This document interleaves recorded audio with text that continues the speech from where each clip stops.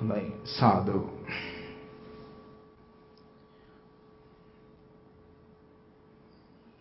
දෙදහස් 21 වසරේ 12 වෙනි මාසේ 21 වෙනිදා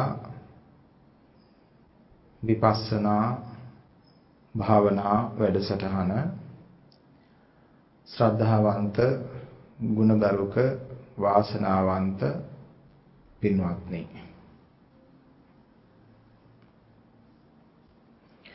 මා හැඟි පමණින් අප දන්නා පමණින් තථාගතයන්න් වහන්සේගේ ධර්මය කියවා බලන්න ඕන, දැන ඉගෙන ගන්න ඕන, සම්මර්ෂණය කරන්න ඕන, ඒ වගේම ධර්ම සාකච්ඡා කරන්න ඕන. ඉතින් ඒ කාර්යයක් තමයි මේ මොහොතේදී අපි ඉෂ්ට කරමින් තිබෙන්නේ.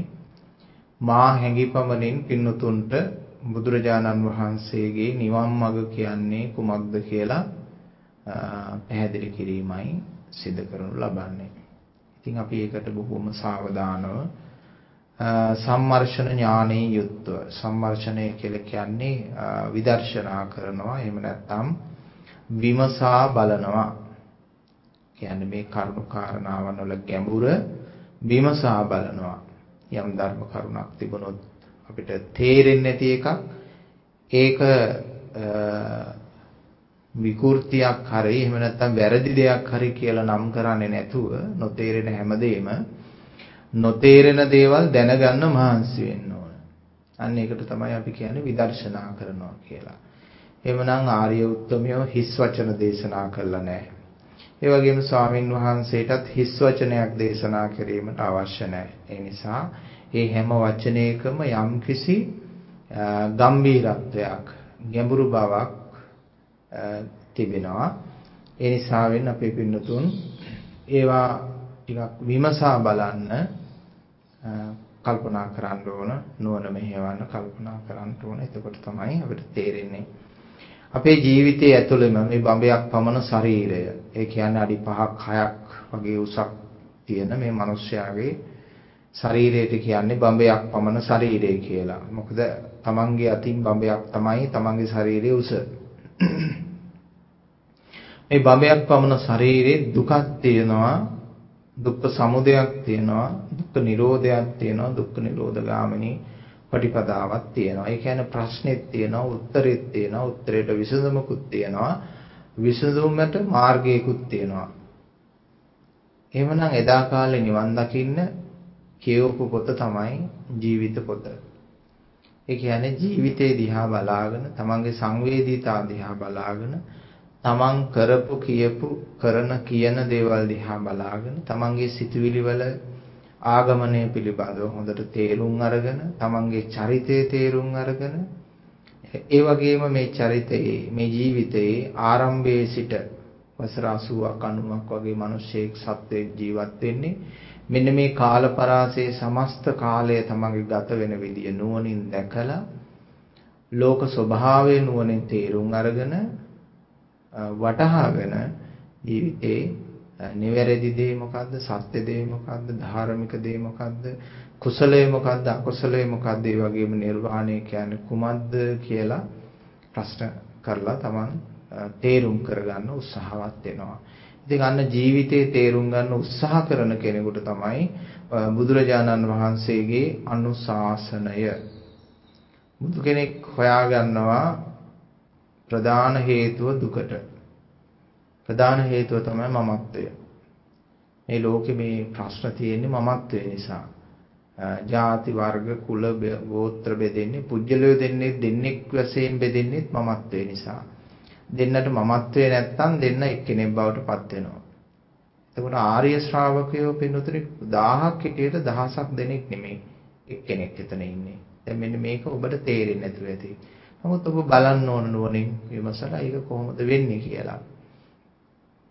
ඒ නිසා ආර්යවතුන් දෙන්නෙක් එක ළඟ හිටියොත් එimhe දෙන්නෙක් නෙමෙයි එක්කෙනෙක්, එකම ස්වභාවයක් තමයි තියෙන්නේ. ඒ වගේම ආර්ය ශ්‍රාවකයෝ 100ක් ධර්ම දේශනා කළත් 100ක් ධර්ම දේශනා නැහැ. තිබෙන්නේ එකම ධර්ම දේශනාවක්. එකම මාර්ගයක් පිළිබඳව, එකම දර්ශනයක් පිළිබඳව කතා බහක් විතරයි තියෙන්නේ පින්නතුනේ. එහෙමනම් මේ පුජ්‍යලයව භේදනය කරන දේ තමයි මමත්වය කියලා කියන්නේ. එහෙනම් මෙන්න මේ මමත්වයෙන් නිදහස් කිරීම තමයි ලෝකෙට තිබුණු අභියෝගය. අන්න ඒ අභියෝගයේ සිද්ධාර්ථ ගෞතමයන් වහන්සේ අතටගෙන අප්‍රමාණ වෙහෙස වුණා. අනිකුත් ඉන්න ශාස්ත්‍රවරුන්ගේ ක්‍රමවේද අනුගමනය කළා බැලුවා මේ මමත්වයේ සංසිඳවන්න. බැරි වුණා මමත්වයේ සංසිඳවන්න. ඒ නිසා අවසානයේ තනියෙන්ම මේ මමත්වයේ සංසිඳවා ගැනීම සඳහා දුරු කිරීම සඳහා අනුගමනය කළ ප්‍රතිපදාවක්. ඉතින් අපි අහලා තියෙනවා ඇපල් ගෙඩියක් වැටුනහම ඒකෙන් ගුරුත්ව බලය පිළිබඳව සංකල්පයක් ගොඩ නැගුණා කියලා. නමුත් ඊට කලින් අපේ බුද්ධ කාලයටත් එහා කලින් ගුරුත්වය පිළිබඳවත් දන්නවා. චක්‍රාවාට පිළිබඳවත් අවුරුදු 30-40000ක ඉඳලත් මිනිස්සු දැනගෙන හිටියා. ඒ නිසා වැරදි අධ්‍යාපනයක් තමයි අපිට ලැබිලා තියෙන්නේ. මෙයා තමයි මේක මුලින්ම හදාගත්තේ කියලා. ඒ වගේ බොරු ගොඩාක් අපේ අධ්‍යාපන ශාස්ත්‍රය තුල තියෙනවා. ඒක වෙනම කතාවක්. නමුත් අපි දැන් මෙතනින් තේරුම් කරගන්න ඕන බුදුහාමුදුරුවෝ කොහොමද හොයාගත්තේ? උඩුගම් බලා ගමන් කිරීම හේවත් එහෙම නැත්නම් පටිශෝතගාමී ප්‍රතිපදාව හේවත් ඒ නිර්වාණගාමී ප්‍රතිපදාව කොහොමද සොයාගත්තේ කියන කතාන්දරය. ඒකට පින්නතුන්ට හොඳ කතාවක් තියෙනවා. ඒ තමයි සුජාතාවගේ කිරිපිඩු දාණය වළඳලා උන්වහන්සේ මොනකට සෝද ගන්න ගඟට බැහැලා ගඟෙහි පාත්‍රය තියලා තමයි මොනකට සෝද ගන්නකොට ටිකක් පාත්‍රේ පහළට නෙමෙයි පාවෙලා ගියේ ඉහළට ගියා. ඒක මොනක් හරි හේතුවක් වෙන්නේ නැති. මෙන්න මේ න්‍යායෙන් මේ ක්‍රමවේදයෙන් තේරුම් කරගත්ත නිවන් දකින්න තියෙන ක්‍රමවේදය මෙන්න මේ වගේ අනුසෝතගාමී ප්‍රතිපදාව නෙමෙයි පටිසෝතගාමී ප්‍රතිපදාව කියලා. ඒ කියන්නේ ඒක හරි ගැඹුරු දෙයක් වෙනතුනේ සරල දෙයක් නෙමෙයි. ඒක හරීම ගැඹුරු સિદ્ધාන්තයක් ඒක. එතකොට මෙතෙක් සිද්ධාර්ථයන් ප්‍රගුණ කරපො දැනගෙන හිටපො අනුගමනය කරපො හිතපො චින්තනය කරගත්ත හැම දෙයක්ම මෙතෙන්දි වැටුනේ අනුසෝතගාමී තත්වයක් නිසා. එතකොට සිද්ධාර්ථයන් එතෙන්දි වරද තේරුම් ගන්නවා මම මෙතෙක් කාලයක් අනුසෝතගාමීවයි ගමන් කළේ කියලා. දැන් ඊළඟට කල්පනා කරන්න ඕන මෙතෙක් කාලයක් මේ මහා යෝගීවරු හම්බ වෙලා ප්‍රගුණ කරපු සංසාරයේ ඇති කරගත්ත ඒ අවබෝධය දැනුම සුළුපටු දෙයක් නෙමෙයි කියලාත් අපි මතක තියාගන්න ඕන. ඒක මහා විශේෂ ධාරාවක්.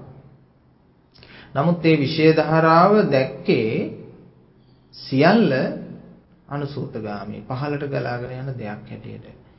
එහෙමනම් මම මෙතෙක් අනුගමනය කරන ලද මාර්ගයක් නෙමෙයි දැන් මම අනුගමනය කළ යුත්තේ කියන අදහසක් මෙතන පහළ වෙනවා.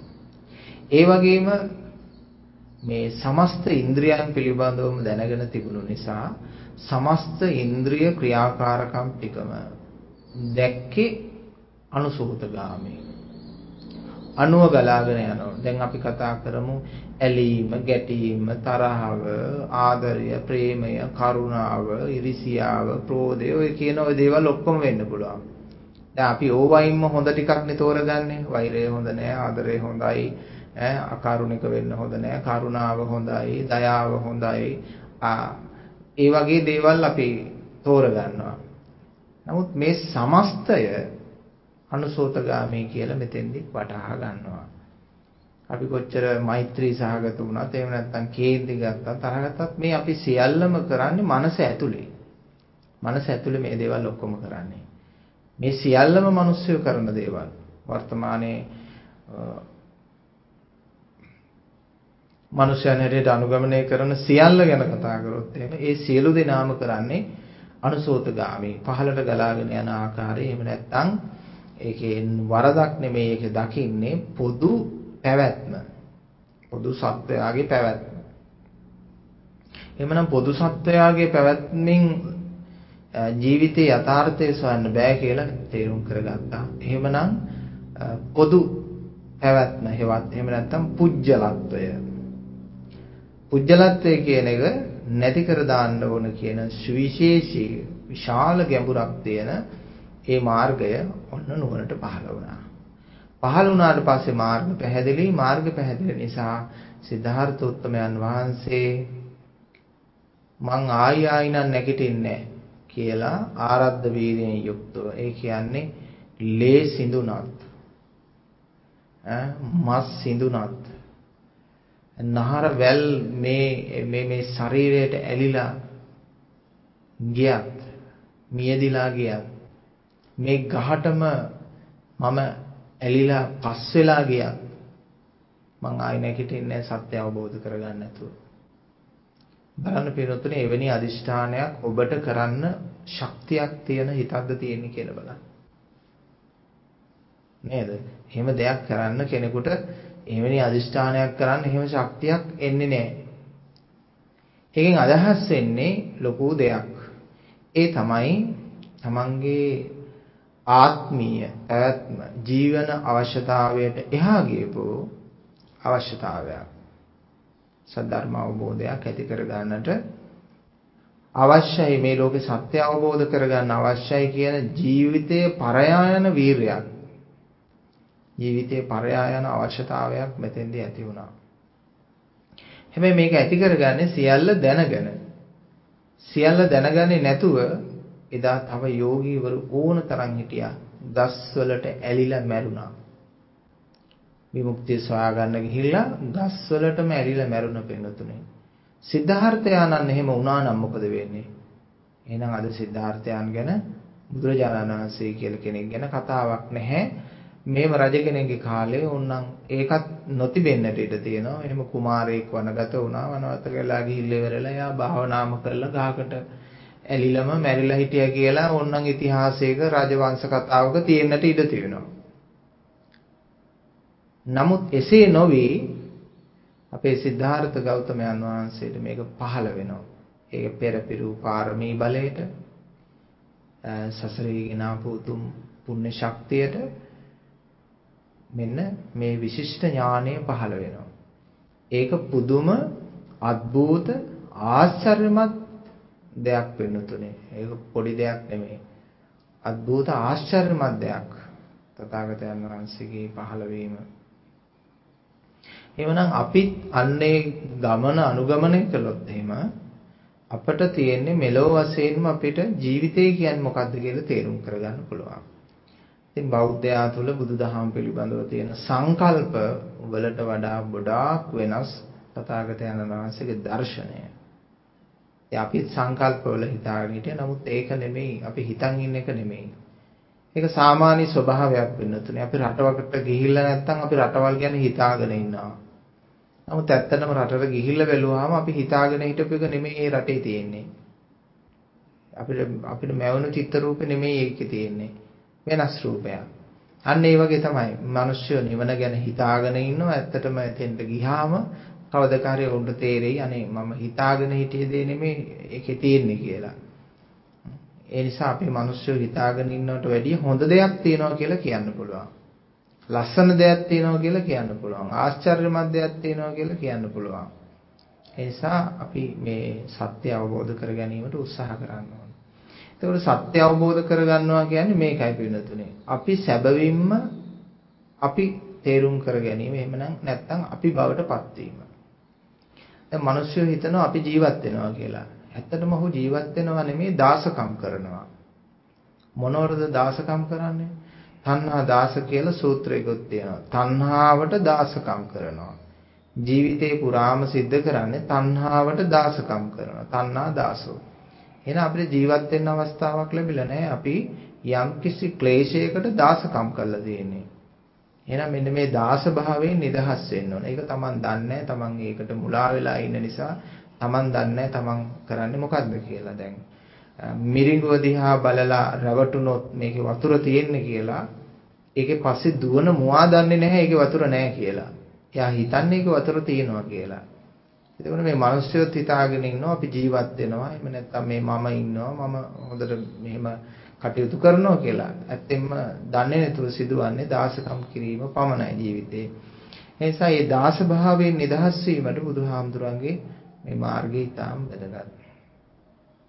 මොකද්ද බුදුරජාණන් වහන්සේ අනුගමනය කරන ලද සියුම් ක්‍රමවේද කියලා අපි හිමින් සැරේ නුවණින් තමයි වටහා ගන්න ඕන. මේක ඉගෙන ගත්තට හරියන්නේ නැහැ. තමා තුළ ප්‍රත්‍යක්ෂ වෙන්න ඕන. ඒ කියන්නේ තමන්ට ආවේනික ස්වરૂපයකින් ධර්මයේ තේරෙන්න ඕන තමන්ට. එහෙම නැතුව ඉගෙනගෙන නිවන් දකින්න බෑ. උගත්කමට නිවන් දකින්න බෑ. බුදුහාමුදුරු ළඟම හිටපු අය හිටිය ඕන තරම් කිසි කෙනෙක් නිවන් දැක්කේ නෑ. තමන්ගේ හිතේ තියෙන චිත්ත පාරිශුද්ධත්වය ඇති කරගන්න තමයි මහන්සි වුන් නැති අය මාන්නෙන් හිටපු අය හිටියා, ධනමාන්නෙන්, බලමාන්නෙන්, රූපමාන්නෙන් ওই දේවල් වලින් හිටියා. ඒ කිසි කෙනෙක් නිවන් දැක්කේ නෑ. ඒගොල්ලන්ට නිකන් වචන ඇහෙනවා බුදුහාමුදුරන්ගේ. නමුත් ජීවිතේ පරිවර්තනය වෙන්නේ නෑ. ජීවිතේ පරිවර්තනය කරගන්න මහන්සි වෙන කෙනෙක්මයි ජීවිතේ පරිවර්තනය කරගත්තේ. ඒ නිසා අපිට දුක නැති තැනකට, කේම භූමියකට, ෂේම භූමියකට යන්න අවශ්‍ය කරන්න ඕන. දුක දැනෙන්නේ ප්‍රඥාවන්තයෙකුට. ඒ නිසා දුක තියෙන කෙනෙක් හිතන්න එපා මට හරියට දුක දැනෙනවා මම මෙහෙමයි කියලා. නෑ, දුක දැනෙන්නේ ප්‍රඥාවන්තයන්ට. ප්‍රඥා හීනයට දුක දැනෙන්නේ. ඒ දුක දැනෙන කට්ටියම තමයි කවදක හරි දුකෙන් නිදහස් වෙන්නේ.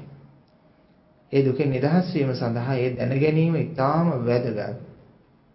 දුක හඳුනා ගැනීම ඉතාම වැදගත් බවක් ඇති කරනවා. ඒ නිසා අපි දුක දැනගන්නවට වඩා ඊට එහා ගිහිල්ලා මේ දුකට හේතු, දුකේ පැවැත්ම, දුකේ නිරෝධය, ඒකට අවශ්‍ය කරන මාර්ගපිළිවෙත සියල්ලම තේරුම් ගන්න ඕන, හදාරා ගන්න ඕන, තමන් වටහා ගන්න ඕන. බුදුරජාණන් වහන්සේ ධම්මචක්කපවත්තන සූත්‍රය ගත්තාම එකවරම ආරම්භයේදීම මතක් කරලා දුන්නා දේමේ අන්තා පබ්බජිතේන නසේවිතබ්බා. මේ අන්ත දෙකක් පාවිච්චි කරන්න එපා. මොකද්ද? කාමසුකල්ලිකාන යෝගෝ අත්තකිලමතාන යෝගෝ කියලා මේ දෙකක් වෙන්නවා. ඉතින් මේක වටහාගෙන ඉන්න මේ සමාජය මොකද්ද අපි ඒකට කිව්වට කමක් නැහැ විලම්බීතයක් කියලා. විලම්බීතයක් ඔළුවේ දාගෙන ඉන්නවා කියලා කියන්න පුළුවන්. මේක හරි ගැඹුරු දෙයක්. සාමාන්‍ය පෘථජන සත්වයකට තේරෙන්නේ නැති දෙයක් වෙනවත් මේ අන්ත දෙකකින් නිදහස් වෙනවා කියලා මේ හිතාගෙන ඉන්නවා කාමසුකල්ලිකාන යෝගය අත්තකිලමතාන යෝගය කියලා. ඒ කියන්නේ මේ මෙට් එක බුදිය ගන්න නැතුව ලෑල්ලක නිදා ගන්නවා වගේ කියලා සංකල්පයක් හදාගෙන තියෙනවා. එහෙම නැත්නම් එළවලු පහයක් එක කන්න නැතුව සම්බෝලේ බතයි කනවා වගේ කියලා සංකල්ප හදනවා. ඒව නෙමෙයි. ලොකුම වාහනයක යන්නේ නැතුව ටිකක් පොඩි වාහනයක යනවා කියලා හිතාගෙන ඉන්නවා. ඒක මේ බුදුදහමට කරන නිග්‍රහයක්, නිගාවක්. එහෙම කතන්දරයක් නෙමෙයි මෙතන මේ බුදුහාමුදුරුවෝ මතක් කරන්නේ බොහෝම ගැඹුරු સિદ્ધාන්තයක්. මානසික ස්වභාවය තමයි දිත්වය. හොඳයි හොඳයි නරකයි නරකයි. ලස්සනයි ලස්සනයි අවලස්සනයි අවලස්සනයි. ප්‍රියයි ප්‍රියයි මනාපයි අමනාපයි. මෙන්න මේවා තමයි දිත්ව. මේ විදිහට තමයි පැවැත්ම සමස්ත පැවැත්මම තියෙන්නේ මානවයාගේ චින්තන ස්වභාවයේ පැවැත්ම තියෙන්නේ සුඛ වේදනා දුක් වේදනා සුඛ වේදනා දුක් වේදනා එහෙම නැත්නම් මිශ්‍ර වේදනා හට ගන්නවා. මේ අන්තයකට වැටෙන තැනකින් තමයි මේ වේදනාවල් හටගන්නේ මිශ්‍ර වේදනාවල් හටගන්නවා. මෙන්න මේ අන්තයන් වලට යන්න එපා කියන පණිවිඩය මුලින්ම කියලා දුන්නා. ඒ කියන්නේ මානසික මොනම අන්තයකටවත් යන්න එපා. ඒ කියන්නේ මනස ටච් කරන්නවත් එපා කියන එකයි එකෙන් අදහස් කරන්නේ. මනස ටච් කරොත් අන්තයකට යනවාමයි. අපේ දැනුම ටච් කරොත් අපි ඒකාන්තයෙන්ම අන්තයකට යනවාමයි. එහෙම නැත්නම් ස්පර්ශ කරොත්, එහෙම නැත්නම් ක්ලික් කරොත්, සම්බන්ධ වුණොත් අනිවාර්යයෙන්ම අපි අන්තයකට වැටෙනවාමයි. ඒ නිසා කිව්වා මේ ඉන්ද්‍රියන් වලට මානසිකත්වයට බැස ගන්න එපා. බැස ගන්න නැතුව ඇස්සර බලන්න ලෝකේ දිහා. ඔබට මේ ලෝකේ තියෙන නිදහස පෙනේ. කොයි වගේ නිදහසක්ද තියෙන්නේ? දැන් ඔළුවේ තිබුණු ಜಾති වර්ග කොච්චරද කියනවා පිළිතුරු ස්ත්‍රී පුරුෂ භාවයේ පවා. ඒකත් ભેදයක් හදාගත්ත මනසින්. ස්ත්‍රී පුරුෂ භාවයේ පවා තුරන් වූ ලෝකයක් ඔබට දකින්න ලැබෙවි. වේදන නිසානේ මේ සියල්ලම ඇති වෙලා තියෙන්නේ. බලන්න කොච්චර වේදන සංසිඳවනවද කියනවනම් පුජ්‍යල දෙන්නේ පමණක් නෙමෙයි ස්ත්‍රියක් පුරුෂයක් කියන ભેදය පවා නැති කරලා දානවා. අර ඉත්ති භාවෝ කිං කෛරා චිත්තම්මේ සුසමාහිතේ. ඒක සූත්‍ර දේශනාවක මෙහෙණින් වහන්සේ කෙනෙක් කියන කතාවක්. එහෙනම් ස්ත්‍රී භාවය කියලා පුරුෂ භාවය කියලා දෙයක් කතා කරන්න එපා. මනසක් තියෙන සතර මහා භූතයෝ තියෙන මේ ශරීරයට එක් අයගේ නම් දාගෙන හිතාගෙන ඉන්නවා. සත්වයෝ ඉතින් විවිධ විෂම වර්ගයෝ ඉන්නවා. නමුත් මේක චින්තනයකට තමයි මිනිස්සු හසු වෙලා ඉන්නේ. සංකල්පයකට තමයි හසු වෙලා තියෙන්නේ. මේ සංකල්පය දුරු කළාට පස්සේ එයාගේ දැක්මක් විතරයි තියෙන්නේ, කල්පිතයක් නෑ. එහෙමනම් මේ රහතුන්ගේ ආර්ය ශ්‍රාවකයන්ගේ විශේෂත්වය තමයි දැක්මක් පමණයි තියෙන්නේ, කල්පිතයක් නෑ. ඒ නිසා අපි කියනවා පිරිසිදු ඇස් තියෙනවා, පිරිසිදු ඥානයක් තියෙනවා, පිරිසිදු සිතක් තියෙනවා. කල්පිත නැතුව මේ ලෝකෙ දිහා බලන්න පුළුවන්. එහෙමනම් මේ ලෝකේ ಜಾති ආගම් වර්ග කුල මල ભેද මොකවත් නැතුව මේ ලෝකෙ දිහා බලන පිරිස ආර්ය ශ්‍රාවකයෝ විතරයි. කියන්නේ බුදුහාමුදුරුවන්ගේ අරිහත් මාර්ගයට. අරිහත් කියලා කියන්නේ පින්නතුනේ අපි මේ ලෝකේ අල්ලගත්ත බැඳීම් නැති කියන එකයි. මානසිකව බැඳීම් නැහැ, ඥාණයෙන් බැඳීම් නැහැ කියන එකයි මේ අතහැරපු ස්වභාවයෙන් යුක්තයි. සියල්ල අතහැරපු ස්වභාවයෙන් යුක්තයි. ඒගොල්ලන්ට අපි කියනවා ආර්ය ශ්‍රාවකයෝ කියලා. එහෙනම් මාර්ගයේ යන අයටත් අපි කියනවා ආර්ය ශ්‍රාවකයෝ කියලා කියනවා. එහෙමනම් පින්නතුනි මෙන්න මේ කාරණය තමයි අපි පත් කරගන්න ඕන, උදා කරගන්න ඕන. එහෙමනම් අපි සූදානම් වෙන්න ඕන බැඳීම් තුල තමයි ලෝකයට බැස ගැනීම තියෙන්නේ. බැඳීම් නොමැති වීම තුළ තමයි ලෝකෙන් නිදහස් වෙන්නේ කියලා. දැන් ඉතින් අපි ආයි හදා ගන්නවා බැඳීම් නැතුව ඉන්න ඕන කියලා කියන්නේ මම ඉතුරු වෙන්න අනිත් ඒවා ඔක්කොම අයින් කරන්න ඕන කියලා. වචන වලින් කතා කරන්න බෑ තථාගතයන්න් වහන්සේගේ ධර්මය. මක්නිසාදයක් වචන හදලා තියෙන්නේ දෘෂ්ටිගත කරන්න මිනිස්සේ. දෘෂ්ටි වලින් නිදහස් කරන්න නෙමෙයි වචන නිර්මාණය වුනේ. දෘෂ්ටියක් දෙන්න, සංකල්පයක් දෙන්න, මනුෂ්‍යයාගේ තුල යම්කිසි ඉමේජ් එකක් ඇති කරන්න තමයි වචන හදලා තියෙන්නේ. වචන වලින් බෑ වෙනුතුනේ ලෝකේ ඉක්මවන්න. එහෙමනම් විශිෂ්ට ඥානයකින් හොඳ අවබෝධයකින් යුක්තව ධර්මය අහන්න ඕන. ඒ නිසා ස්වාමීන් වහන්සේ සමහර තැන්වලදී පාවිච්චි කරන වචනය අපි බලන්න ඕන කොයි ස්වરૂපයකින්ද කියලා ඒ වචනේ මතුවෙන්නේ අනිකුත් දේශනා සියල්ලත් සමග ගලපලා බැලුවකට විට පින්නතුනේ නිරෝධ සහගතව සිටින්න කියලා කිව්වහම දැන් ඉතින් මේ වචනය ඇතුලේ අපිට නතර කරන්න බෑ පුජ්‍යල රූපී ස්වභාවය කොට නැගිනවා. නිරෝධ සහගතව සිටිනවා. පුජ්‍යල ස්වરૂපී භාවය ඔන්න ග්‍රම්‍ය වෙනවා මෙතන.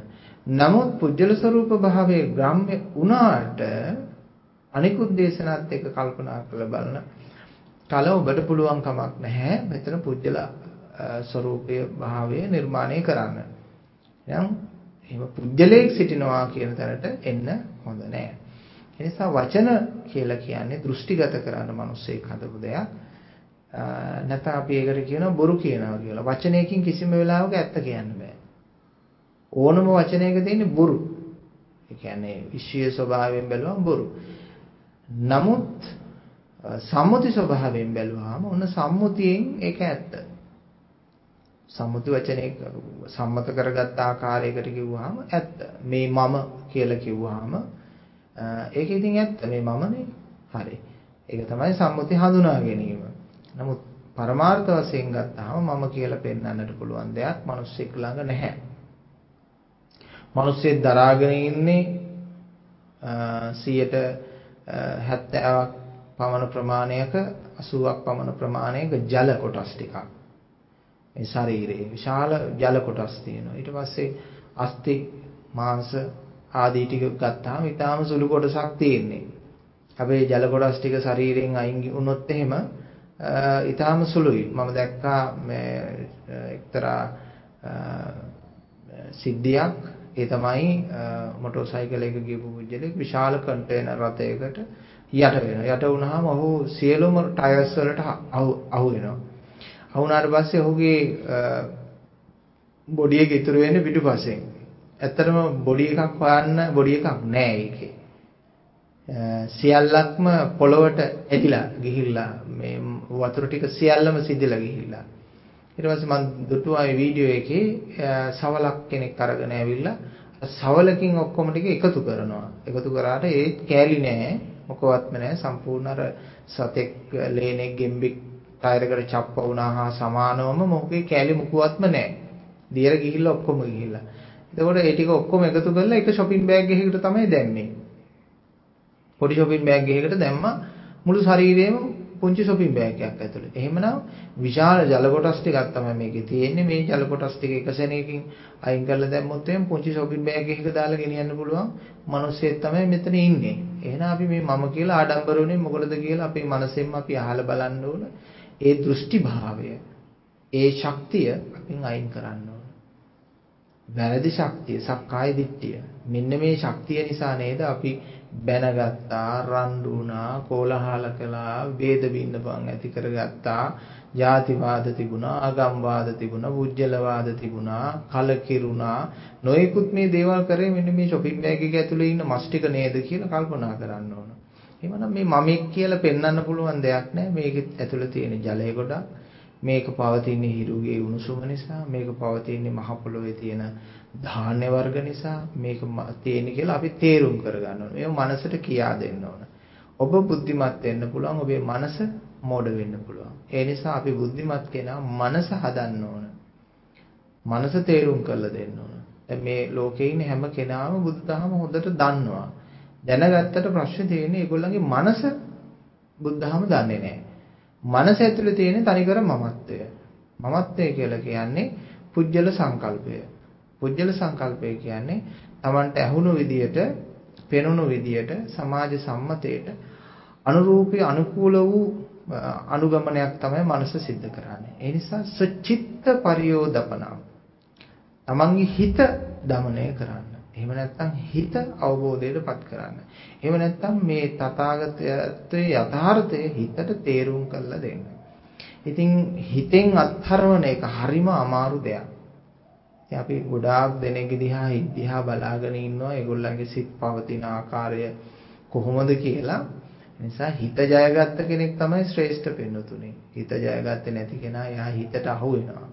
හිතට අහු වෙලා එයා හිතන ආකාරයෙන් තමයි එයාට හාමුදුරුවරු පේන්නේ.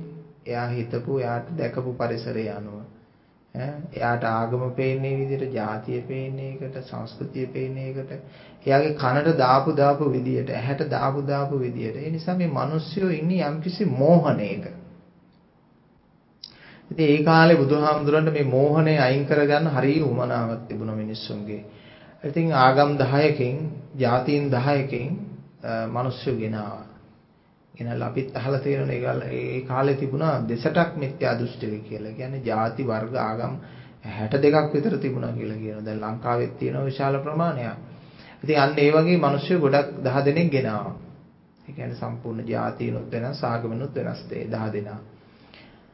ඉතින් මේ 10 දෙනා ගෙනල්ලා ඒගොල්ලන්ට යම්කිසි අභ්‍යාසයක් කරන්න දුන්නා. ඒ අභ්‍යාසය තමයි සියලු දෙනාටම පොකුණට බහින්න කිව්වා. සීතල කාලෙක පොකුණ ඉතින් හරි සීතල ඇහුවා. බැස්සට පස්සේ ඕගොල්ලෝ ඔක්කොටම සීතල දැනෙනවද? ඔව්. එහෙනම් ඉතින් ඕගොල්ලෝ ඔක්කොම එකයිනේ ඕගොල්ලෝ. ජාතික වාර්ගික වශයෙන් බෙදෙනකොට ඔක්කොම එකයිනේ කියලා බුදුහාමුදුරු ඒ හැමෝටම කියලා දුන්නා. ඊට පස්සේ ඒගොල්ලන්ට ගිනි ගොඩක් ගහලා ගිනි ගොඩ වටේට අර සීතල යන්නත් එක්ක ඉන්න කිව්වා. ඊට පස්සේ ඒගොල්ලන්ට කියලා දුන්නා හරි දැන් එහෙමනම් ඔයගොල්ලෝ තේරුම් ගන්න දැන් ඔයගොල්ලන්ට ඔක්කොටම රස්නේ දැනෙනවද? ඔව්. එහෙමනම් ඔයගොල්ලෝ එකයි. දැන් ඔබට තේරෙනවද මානසිකව මෝහනයක් ඔබේ මොලේ තියෙන්නේ කියලා. මේ ආගමික ભેදය, ජාතික ભેදය, වාර්ගික ભેදය, පුජ්‍යල ભેදය. මානව ભેදය. එහෙම නැත්නම් පුජ්‍යලයන් දෙදෙනෙක් වෙන් වුණේ මානසික ආකාර කොටස් දෙකක් නිසා. දකින්නා වූ සංකල්පීය කොටස් දෙකක් නිසා, දෘෂ්ටිමය කොටස් දෙකක් නිසා. අපි මේ දෘෂ්ටි ටික අයින් කරලා දැම්මොත් අපි ඔක්කොම එකම ස්වභාව ධර්මයක්. දැන් ස්වභාව ධර්මයේ කොටසක් කියලානේ ගොඩාක් මිනිස්සු කියන්නේ නෑ. අපි ඊටාම හොඳින් කියනවා, පැහැදිලිව කියනවා. ඔබ ස්වභාව ධර්මයේ කොටසක් නොවේ. ඔබ ස්වභාව ධර්මයම තමයි. කොටසක් වෙන්න බෑ. කොටසක් කියන්නේ වෙන් කරගත්තොත්. තමන් පොඩි ගහගත්තොත් තමයි කොටසක් වෙන්නේ. අපි ස්වභාව ධර්මයමයි. ඇයි හැමදාම අපි ස්වභාව ධර්මයක් එක්ක කනෙක්ට් වෙලා ජීවත් වෙන නිසා තමයි ස්වභාව ධර්මය කියලා කියන්නේ. ඒ කියන්නේ හුස්ම ගන්නවා කියන්නේ හැම මොහොතකම ස්වභාව ධර්මات එක්ක සම්බන්ධයි. මහ පොළොවේ අඩිය තියලා ඉන්නවා කියලා කියන්නේ ස්වභාව ධර්මයෙන් සමග සම්බන්ධයි. මේ වායු ගෝලේ හරි ඉන්නවා කියලා කියන්නේ ස්වභාව ධර්මයෙන් සමග සම්බන්ධයි. හිරුගේ එළිය උණුසුම ලබනවා කියන්නේ අපි ස්වභාව ධර්මයේ සමග සහ සම්බන්ධයි හැම විටම. එනිසා ඔබ ස්වභාව ධර්මයේ කොටසක් නොවි. ස්වභාව ධර්මයේ කොටසක් නොවි ස්වභාව ධර්මයමයි කියලා තේරුම් කරගන්න. මෙතන පුජ්‍යලිය ගොඩාක් නැහැ. එකම ස්වභාවයක් තියෙන්නේ. මානසික ස්වභාවයන් ප්‍රභේදනයන් ටිකක් පමණයි තියෙන්නේ කියන එක හොද්දට තේරුම් කරගන්න මහන්සි වෙන්න ඕන. මෙන්න මේක තේරුම් අරගෙන තමන්ගේ හිත සංසිඳව ගත්තොත් එහෙමනම් ඔබට මේ ලෝකේ ප්‍රශ්න ගැටලු කියන ඒවා ගොඩාක් අඩු වෙලා යනවා. මමත්වයේ නිසා තමයි සියලු ප්‍රශ්න උපදින්නේ. මමත්වයේ දුරු කළාට පස්සේ මේ ලෝකේ හරිම ශාන්තයි. දැන් බලන්න මේ ලෝකෙම ඉන්න මිනිස්යන්ගේ හිතේ මමත්වේ නැත්තම් මේ ලෝකෙ කොච්චර ලස්සනද? මමත්වේ නැත්තම් සියලුම පොලිසි අහෝසි කරන්න පුළුවන්. සියලුම හමුදාව නැති කරලා දාන්න පුළුවන්. දැන් මේ රටවල් අතර මේව තියෙන වීසා, પાස්පෝර්ට් ඒ වගේ දේවල් නැති කරලා දාන්න පුළුවන්. මමත්වේ නැත්තම් ලෝකෙම එකයි. මේ මමත්වේ නිසා තමයි වැට කඩළු වෙන් කරගෙන මොනතරම් රටවල් වෙන් කරන්න වැටවල් ගහන්න වියදම් කරනවද? අපි මේ ලෝකෙ මේ දේවල් වෙන් කරගෙන හිතාගෙන ඉන්නවද? වෙන් කරගෙන තියනවද? ඉතින් මොනතරම් ධනස්කන්ධයක්ද මේ දේවල් වල තියෙන මිනිස්සු මමත්වේ නිසා වැය වෙන්නේ. ඉතින් ඒක තමයි ඒක අපි එහෙම කිව්වට ඒක මෙහෙම වෙන්නේ නැහැ. මොකද ඉන්ද්‍රියන් ඉක්මවන්න පුළුවන් ශක්තිය තියෙන මිනිස්සුયો ඊටාම දුර්ලභයි. මානවයෙක් වෙලා ඊටාම මේ විශ්වයේ දුර්ලභ ස්ථානයක් වන පෘථුවිය නැමැති මේ ග්‍රහලෝකයේ අපි ඉපදිලා ඒ ග්‍රහලෝකයේ මිනිස්සෙක් වෙලා ඒ කියන්නේ ඉහළම ජීව ශක්තිය විචාරශීලී බුද්ධිය තියෙන සත්වයා බවට පත් වෙලා ඒ සත්වයා තේරුම් අරගෙන වටහාගෙන ඒ සත්වයා ඉක්මවන්න පුළුවන්කම ලැබෙනවා නම් තේරුම් ගන්න පුළුවන්කම ලැබෙනවා නම් සියල්ල මනාකොට ਸਰවඥ භාවයට පත් වෙන්න පුළුවන්කම ලැබෙනවා නම් ඒක අතිශයින්ම දුර්ලභ સિદ્ધාන්තයක්. ඉතින් මේ ලෝකේ ඉන්න සත්වයන්ට ඔක තේරෙන්නේ නැති නිසා මේ සත්වයෝ අනිත් සත්තු වගේම කන්න ටික හම්බ කරන්න තමයි දුවන්නේ. මිනිස්සු ගත්තත් සතුන් ගත්තත් ගොඩාක් වෙලාවට කන්න ටික හම්බ කරන්න තමයි දුවන්නේ. කෑම ටික කාලා එතනින් එහා දෙයක් හිතන්න පෙළඹෙන සත්තු ඉතාම දුර්ලභයි. එහෙනම් ජීවිතය පිළිබඳව ලොකු අවබෝධයක් තියෙන්න ඕන. ජීවිතේ තේරුම් ගන්න ඕනේ කියන එක වටහා ගන්න. ඉතින් තථාගතයන්න් වහන්සේගේ වචනයට අහුම්කම් දෙනවා නම් ඔබට පුළුවන් ගහක් මුල ඉඳගෙන පැලක් තුල ඉඳගෙන වුණත් පෝසතෙක් වෙන්න. මානසිකවයි මිනිස්සේ දුප්පත් වෙන්නේ පෝසත් වෙන්නේ කියලා දැනගත්තා නම් ඉවරයි. මනසින් පෝසත් වුණා නම් ඉවරයි. ඒ නිසා ආර්ථිකයෙන් පෝසත් වෙන්න ගිහිල්ලා කවමදාකවත් මිනිස්සෙකුට පෝසතෙක් වෙන්න පුළුවන් කමක් ලැබෙන්නේ නැහැ. එයා හැමදාම දුප්පත්. හැමදාම ප්‍රශ්න. හැමදාම ගැටලු. එනිසා ජීවිතේ තේරුම් ගත්ත තැන තමයි පෝසත්කම කියන එක වටහා ගන්න ඔබේ නුවණ කැප කරන්නට ඕන. ඔබේ නුවණ යොදවා බලන්නට ඕන. දැන් අපි තේරුම් ගත්ත මොකක්ද? අපේ මනස අන්තවලට යනවා. අන්ත වලින් නිදහස් කරගන්න ඕන. ඒ අන්ත සියල්ලක්ම බොරුවක්. අවිජ්ජා පත්‍යය සංඛාරා. අවිද්‍යාව හේතුවෙන්ම රැස් වෙච්ච දෙයක් හැටියට පෙන්වනවා. අවිජ්ජා පත්‍යය සංඛාරා. අවිද්‍යාව හේතුවෙන්මයි මේ සියල්ලම සිද්ධ වෙලා තියෙන්නේ කියලා තේරුම් කරගත්තා. එහෙමනම් ඒ අවිද්‍යාව හේතුවෙන්ම ඇතිවන ඒ ලෝකය අපි මනාකොට තේරුම් කරගත්තොත් අපි විද්‍යාව උදපාදී ආලෝකෝ උදපාදී පඤ්ඤා උදපාදි කියලා තථාගතයන් වහන්සේ දේශනා කරනවා. ඉතින් අපි සමහරලාට මේක අපිට නම් බෑ බුද්ධ කාලේ විතරයි එහෙම නැත්නම් ඊළඟ බුදුහාමුදුරු උපදිනකන් ඉන්න ඕන කියලා හිතන එක වැරදි. තථාගතයන්න් වහන්සේගේ ධර්මය සත් වයස් පොඩි ළමයි පවා අවබෝධ කරගත්ත දහමක් මේක. මේක අමාරු දෙයක් නෙමෙයි. ක්‍රමවේදය කියලා දුන්නා නම් ඥානය හරියට ඒ විදිහට මෙහෙවුවනම් ඔබට ධර්මයේ දකින්න පුළුවන්. ඔබ දෘෂ්ටි ටික අයින් කරලා මේ ලෝකෙ දිහා බැලුවොත් ඔබට ධර්මයේ පෙනේවි. සංකල්ප ටික අයින් කරලා මේ ලෝකෙ දිහා බැලුවොත් ඔබට අන්න ධර්මයේ පෙනේවි. නිදහස පෙනේවි, නිර්වාණය පෙනේවි. ඇස බැඳීම් නැතිව බලනකොට අපි කියනවා නිවන් දකින්නවා කියලා. අපි මිනිස්සු සමහරලාට යම් නිදහසක් ගත්තහමත් පාවිච්චි කරන වචනයක් තමයි නිවන් දැක්කා වගේ කියලා කියනවා. මහන්සියලා විවේක ගත්තාමත් කියනවා නිවන් දැක්කා වගේ. කරදරයකින් නිදහස් වුණාමත් කියනවා නිවන් දැක්කා වගේ. එකෙන් අදහස් වෙන්නේ මොකක්ද? සැහැල්ලුවකටපත් වීම. එහෙමනම් සැහැල්ලුවකටපත් වීම. එහෙමනම් මේ ඇස බැඳිලා තියෙන්නේ, දුකක තියෙන්නේ. ඒවා නිදහස් කරලා බැලුවනම් නිවන් දැක්කා වගේ. ඒකට ඇයි මනුස්සයට බැරි? මිනිස්සයා මේ දේවල් අතහරින්නේ නැහැ. බලන්න මිනිස්සු ආගම් අල්ලගෙන ආගම අතාරීද කියලා. ಜಾති අල්ලගෙන ಜಾති අතාරීද බලන්න. සංකල්ප අල්ලගෙන. දැන් බෞද්ධ ආගම ඇතුළෙම ඉන්නවා සංකල්ප අල්ල ගන්නවා. අර හාමුදුරන්ගේ මේ හාමුදුරන්ගේ දේශනා, අර දාර්ශනිකයාගේ මේ දාර්ශනිකයාගේ දේශනා කියලා එහෙමත් අල්ල ගන්නවා. ඉතින් මේ අල්ලගත්ත දේවල් හැමදේම තියෙන දෘෂ්ටි මත, සංකල්ප මත තියෙන්නේ.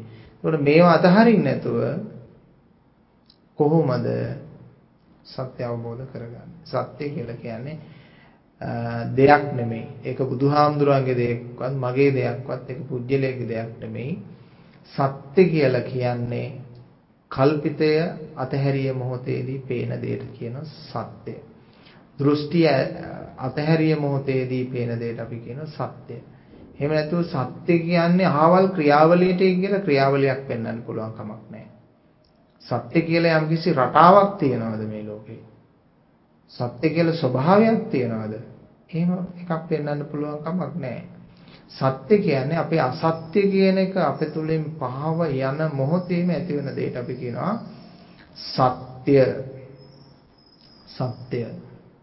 සත්‍ය හතරක් තියනවාද චතුරාර්ය සත්‍ය කියලා කිව්වම නෑ. සත්‍ය හතරක් නෑ. අවස්ථා හතරකදී ජීවිතේ සත්‍ය තේරුම් ගන්නවා. ආකාර හතරකදී. නමුත් සත්‍ය හතරක්වත් සත්‍ය ඒකකයක්වත් නෙමෙයි. සත්‍ය පුජ්‍යලයේ දකින දෙයක්වත් නෙමෙයි. පුජ්‍යලත්වයේ දුරු කර තැන්හිම පේන දෙයක්, දකින දෙයක්, වටහා ගන්න දෙයක්, තමල දැනෙන දෙයක්. ඒ නිසා සත්‍ය කියන්නේ ඊටාම වැදගත් දෙයක්. මොන ආගමක හිටියත්, මොන ජාතියක හිටියත්, මොන වර්ගයක හිටියත් මේක ආගම වෙනස් වීමක් මෙතන සිද්ධ වෙන්නේ නැහැ. ජාතිය මෙතන වෙනස් වීමක් සිද්ධ වෙන්නේ නැහැ. දෘෂ්ටිය මෙතන වෙනස් වීමක් සිද්ධ වෙන්නේ නැහැ. ඇදහිීම වෙනස් වීමක් සිද්ධ වෙන්නේ නැහැ. ඒ මොකක්වත් නැහැ. අපි ජීවිතේ සහනශීලීව ජීවත් වෙන්නේ කොහොමද කියන එක ආධ්‍යාත්මය තුළින් තේරුම් ගැනීම පමණයි සිද්ධ වෙන්නේ. ඒ තේරුම් ගැනීම නිසා Tamanට වඩා පැහැවර ජීවිතයක් ගත කිරීමේ වාග්ය වාසනාව ලැබෙනවා. එහෙනම් මේ වාග්ය වාසනාව ලැබෙන්නේ ධර්මානුකූලව සත්‍ය තේරුම් ගත්තොත්. දැන් මෙතෙක් වෙලා ස්වාමීන් වහන්සේ කියලා දුන්නු මේ ක්‍රමවේදය මේ රටේ මිනිස්සු, ලෝකයේ ඉන්න මිනිස්සු නැනති ඕනම කෙනෙක් අනුගමනය කරනවා නම් ඔබට පුළුවන්කම තියෙනවා ભેදයන්ගෙන් වෙන් වී නොබෙදෙන තැනකට එන්න. පුජ්‍යලයත්වයෙන් වෙන් වී පුජ්‍යලයක නොමැති තැනකට එන්න. දෘෂ්ටීන්ගෙන් වෙන් වී දෘෂ්ටි නැති තැනකට එන්න. සංකල්පයන්ගෙන් වෙන් වී සංකල්ප නැති තැනකට එන්න ඔබට මඟ කියලා තියෙනවා. පාර කියලා තියෙනවා. දැන් ඔබේ නුවණ ඒ විදිහට මෙහෙවන්න. ඒ විදිහට මෙහෙවගෙන යනකොට ඔබට විමුක්ති නුවණක් ඥානයක් කියන දෙයක් ලැබෙන්න පටන් ගන්නවා. ඔබේ සිතේ විදියට මෙහෙවගෙන යන. ඔබට විමුක්ති සිතක්, චේතෝ විමුක්තික සිත කියලා කියන්නේ ඒකට පෙනුතුනේ. චේතනාව කියන්නේ කර්මයක්, දෘෂ්ටියක්.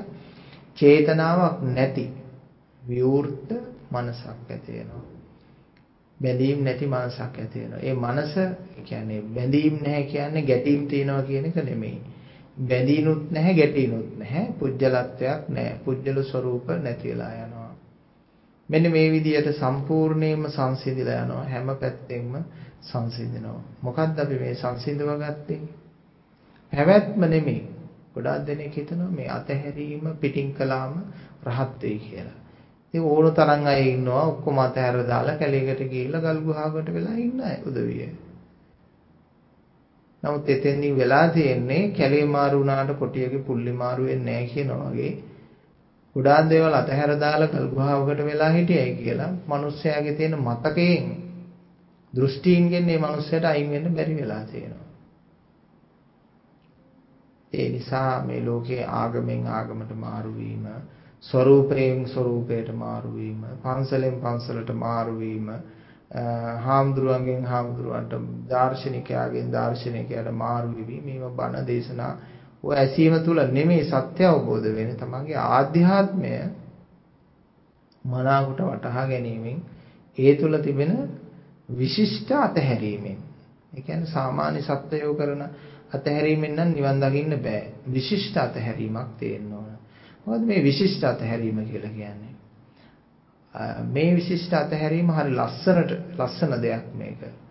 කොහොමද? අතහැරීමත් අතහරින්න ඕන. ඒක තමයි විශිෂ්ට අතහැරීම. අතහැරීම පමණක් නෙමෙයි. අතහැරීම නැමැති පුජ්‍යල ක්‍රියාකාරකම, පුජ්‍යලත්වය. පුජ්‍යලයේ විසින් අතහරින්නේ විශිෂ්ට අතහැරීමේයි. නිසා පුජ්‍යලත්වය අතහරින්න ඕන. පුජ්‍යලය දුරු කරන්න ඕන. මෙන්න මේ පුජ්‍යලය දුරු කළොත් ඒ විශිෂ්ට අතහැරීම අතහැරියොත් ඒකාන්ත වශයෙන්ම එයත්න්ට සත්‍ය අවබෝධ කරගන්නට හැකියාව ලැබෙනවා මෙලොව වශයෙන්ම. ඒ වගේම මෙලව සංසිඳුණු මනසක් තියෙන කෙනාගේ සසර ගමනත් සංසිඳිලා. මේ ආත්මේ ගති හැදුවොත් තමයි ලබන ආත්මේ ඒ ගතියට උපදින්නේ. මේ ආත්මේ ගති නැතුව ඉන්න ඕන නම්, ලබන ආත්මෙත් ගති නැතුව ඉන්න ඕන නම් සත්‍ය අවබෝධ කරන්න ඕන. ලබන ආත්මෙට Tamanට හිතෙනවා නම් අවශ්‍යයි කියලා ගතියක්. ඒකත් අදිෂ්ඨාන කළා වුණා ලබා ගන්න පුළුවන්. ජීවිතේ සත්‍ය අවබෝධ කරයි කියලා එයාට මේ අපේ අකමැත්තකින් භව ගමන සුණු විසුණු කිරීමේ හැකියාවක් නැහැ. අපි හිතනවා නම් අපිට භවයක් ඕන කියලා බෝසත් කෙනෙක් වශයෙන් හරි. දැන් බෝසතාණන් වහන්සේ බව සත්‍ය අවබෝධ කළා. සත්‍ය අවබෝධ කළා නමුත් අදිෂ්ඨාන කරන බුදු වෙන්න කියලා. නිසා Tamanට මේ සත්‍ය අවබෝධ කරගෙන හිතෙනවා නම් මට බුදු වෙන්න ඕන, මට අග්‍ර ශ්‍රාවක වෙන්න ඕන, මහා ශ්‍රාවක වෙන්න ඕන. එහෙම නැත්නම් අවසාන සත්‍යයත් නිවන් දකින්නකම් මට මේ සංසාරේ යන්න ඕන, මේ සංසාරේ හොඳයි කියලා හිතෙනවා නම් ඒ ඇති තාක්කල් Tamanට යන්න පුළුවන්. යම්කිසි තත්වයකදී මේ ලෝකයේ මේ සතර මහා භූතය ඝෂ්ඨණය වෙන තැනක අපි ජීව ශක්තියක් හැටියට හැදුනා. ඒක අවුරුදු මිලියන බිලියන ට්‍රිලියන ගාණකද මේ පෘථුවියද වෙනත් ග්‍රහ ලෝකයකද කියලා කියන්න බෑ. අපි හටගත්තා. ඒ හටගත්ත ඒ ජීව ශක්තිය ස්වයන් පුජ්‍යල ශක්තියක් බවට පරිවර්තනය වෙවි, පරිණාමය වෙවි, මෞකුසවල අල්ලා මෙහි ආවා. කියන්නේ මෞකුසක් කියලා කියන්නේ පිළිතුරු දැන් අපි හිතනවා අපේ තියෙන මේ මානසික ශක්තිය මේ යනවනේ. මේ ගියාට පස්සේ අපි හිතනවා මේ අම්මෙක් තාත්තෙක් ඉන්න කුසක් කියලා. නෑ. මේ ස්වභාව ධර්මයෙන්ුත් හැදෙනවා. ගහේ වැලේ කොළේ මඩ වගුරේ හැම තැනම හැදෙනවා මේ සත්ත්ව ජීවයකට නිර්මාණය වෙන ශක්තිය. ඒ ශක්තියකට අර කාරූඪ වෙනවා. එතකොට මවගේ උදරේ යම් කලලයක් හටගත්තද ඒ කලලයට අපි ආරූඪ වුණා වෙලා. එතකොට ඕපපාතික ඉබේ ඉන්න සත්‍යය නැද්ද? එහෙමත් ඉන්නවා. ඒ ආරූඪ වීමට තමයි අපි කියන්නේ සක්කාය දිට්ඨිය. සංසාරික ආපු කර්මය, බලය ඔක්කොම පිහිටන්නේ අන්න එතන පින්නතුනි. ඉතින් ඒම ආරූඪයක් බවට පත් වෙච්ච මේ ඉපදුණු ශරීරයක් තමයි මේ තියෙන්නේ. ඒ ශරීරයේ මතින් ඉතින් ආයි සංසාරයේ තවත් කලලවලට ආරූඪ වෙන ගති ඉතුරු වෙලා තමයි මිනිස්සු මැරෙන්නේ. එතකොට ඒ ගති ගිහිල්ලා ආයි උපදිනවා. ආයි ජීවිතේ තේරුම් ගන්නකම් රස විඳිනවා ජීවිතේ. ඉතින් සංසාරේ ඇති කියලා හිතච්ච අය සසරෙන් ගොඩ වෙනවා. බුදු වෙන්න, රහත් වෙන්න, මාර්ගඵල ලබන්න වෙනම අග්‍රශ්‍රාවක මහා ශ්‍රාවක වෙන්න ඕන කියලා හිතන කට්ටිය ඒ විදියට යනවා.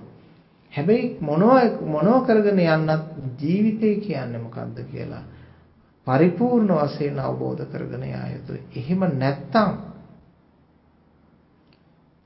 මෙලවත් අනුතරේ පරලොවත් අනුතරේ වෙනවා. එනිසා සත්‍ය අවබෝධ කර ගැනීම සඳහා මේ අනුශාසනය ඔබට හේතු වාසනා වේවා කියලා අපි ප්‍රාර්ථනා කරනවා. දේශනා ගොඩක් කිරීම නෙමේ අවශ්‍ය කරන්නේ, දේශනා ටිකක් නමුදු ගොඩක් ගැඹුරින් ජීවිතේ තේරුම් කර ගැනීම, වටහා ගැනීම. නිසා ඔබට තියෙන්නේ දැන් මේ ධර්ම කරුණු ටික විමසා බැලීම, මෙනෙහි කර බැලීම තමයි දැන් ඔබට කරන්න තියෙන්නේ. ඒ නිසා මෙනෙහි කරන්න ධර්මය ජීවිතේ වටහා ගන්න, තේරුම් ගන්න. ඔබට ඔබ ආලෝකයක් වන්න.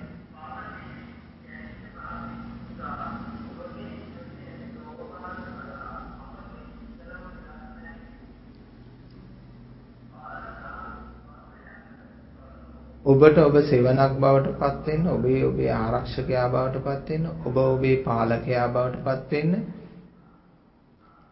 ඒක තමයි ඊටාම් වැදගත්කම තියෙන්නේ. ඉතින් මේ ලෝකේ ගොඩාක් මිනිස්සු ජීවිතේ ග්‍රහයන්ට බාර දීලා ඉද්දි, එහෙම නැත්නම් දෙවියන්ට බාර දීලා ඉද්දි, එහෙම නැත්නම් මොනවා හරි භූතයෙකුට, යක්ෂයෙකුට ජීවිතේ බාර දීලා ඉද්දි ඔබේ ජීවිතේ බාර අරගෙන ඔබේ ජීවිතේ මෙහෙයවීම ඔබ සිදු කරනවා නම් ඒ ඇත්තන්ට බුදුදහමේ කියන වචනය තමයි උග්ගටිතඥ. ඒ කියන්නේ නුවණක් තියන අය කියලා. වහා වටහා ගන්න, කරුණු වටහා ගන්න කෙනෙක් කියලා. ඉතින් මේ ප්‍රඥාව තියෙන්නේ ගොඩාක් සුළු පිරිසකට. දාර්ශනිකයෝ ඉන්නේ තාම සුළු පිරිසයි. දසලක්ෂයකටවත් එක්කෙනෙක් නැහැ පින්නතුනේ. ඒ වගේම මේ සත්‍ය අවබෝධ කරන්නේ ලක්ෂකින් එක්කෙනයි. ලක්ෂකින් එක්කෙනයි. හොඳ උග්ගටිතඥ නුවණක් තියෙන පිරිස ඉන්නේ, ජීවිතේ අවබෝධ කරන්න පුළුවන් ශක්තිය පිරිස ඉන්නේ ලක්ෂයකට එක්කෙනයි ඉන්නේ පින්නතුනේ.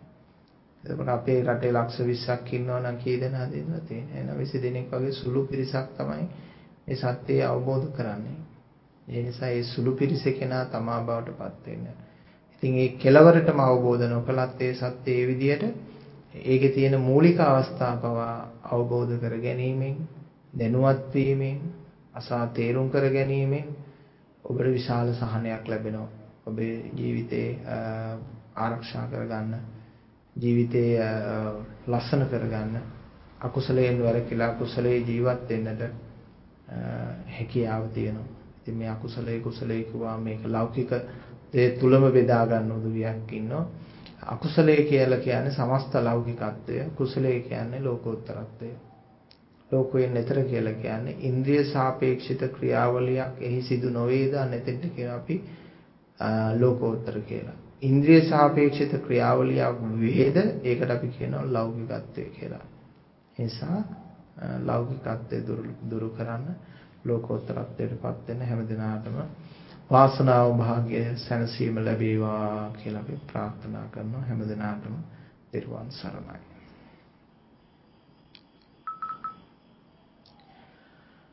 අද දවසේහි දායකත්වය සිහිපත් කරන්න කැමතියි. අද දවසේ ධර්ම දේශනා දායකත්වය සිදු කරනු ලබන්නේ ඇමරිකාවේ මිචිගන්හි පදිංචි චානක ඒකනායක පින්වත් මහත්මයා සහ සුරණී ඒකනායක පින්වත් මහත්මිය විසින් ඒ දෙපළගේ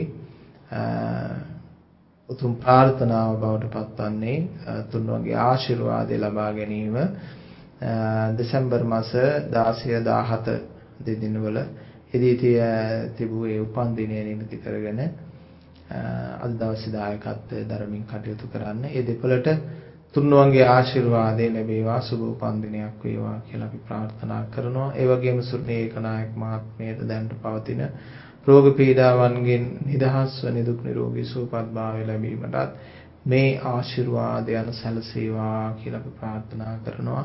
ඒ වගේම අධ්‍යාපන කටයුතු සිදු කරන ලබන දුවා දරුවන්ගේ අධ්‍යාපන කටයුතු සාර්ථක කර ගැනීමට තුන්වන්ගේ ආශිර්වාදය ලැබේවා කියලා ප්‍රාර්ථනා කරනවා. එසේම වේවා කියලා අපි ප්‍රාර්ථනා කරනවා.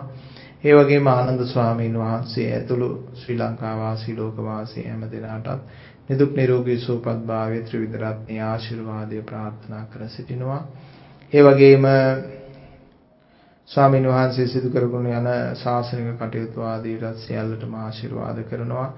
සද්ධර්ම අවබෝධයටත් ලෝක වාසී හැම දෙනාටම ආශිර්වාද කරමින් සත් ප්‍රාර්ථනා බලාපොරොත්තු රාශියක් මුදුන්පත් කරගෙන අද දවසේ දායකත්වයේ දැක්වූ ඇමරිකාවේ මිචිගන්හි පදිංචි චානක ඒකනායක පින්වත් මහත්මයාටත් ඒ වගේම සුර්ණී ඒකනායක පින්වත් මහත්මිය ඇතුළු හැම දෙනාගේ උතුම් සත් ප්‍රාර්ථනා පහළ වී යහපත් වේවා. ඒ වගේම සද්ධර්මයේ ශ්‍රවණය කරපු සෑම සියලු දෙනාගේම උතුම් යහපත් ප්‍රාර්ථනාව ඉෂ්ට සිද්ධ වේවා. ඒ වගේම ධර්ම ග්‍රන්ථ ආදී මුද්‍රණය සඳහා ඒකුත් ශාසනික මෙහෙවරන් සඳහා අපිට දායකත්වයේ දන හැම දෙනාටමත් සියලු යහපත වේවා කියලා අපි ප්‍රාර්ථනා කරනවා. හැම දෙනාටම සම්මා සම්බුදු සරණයි.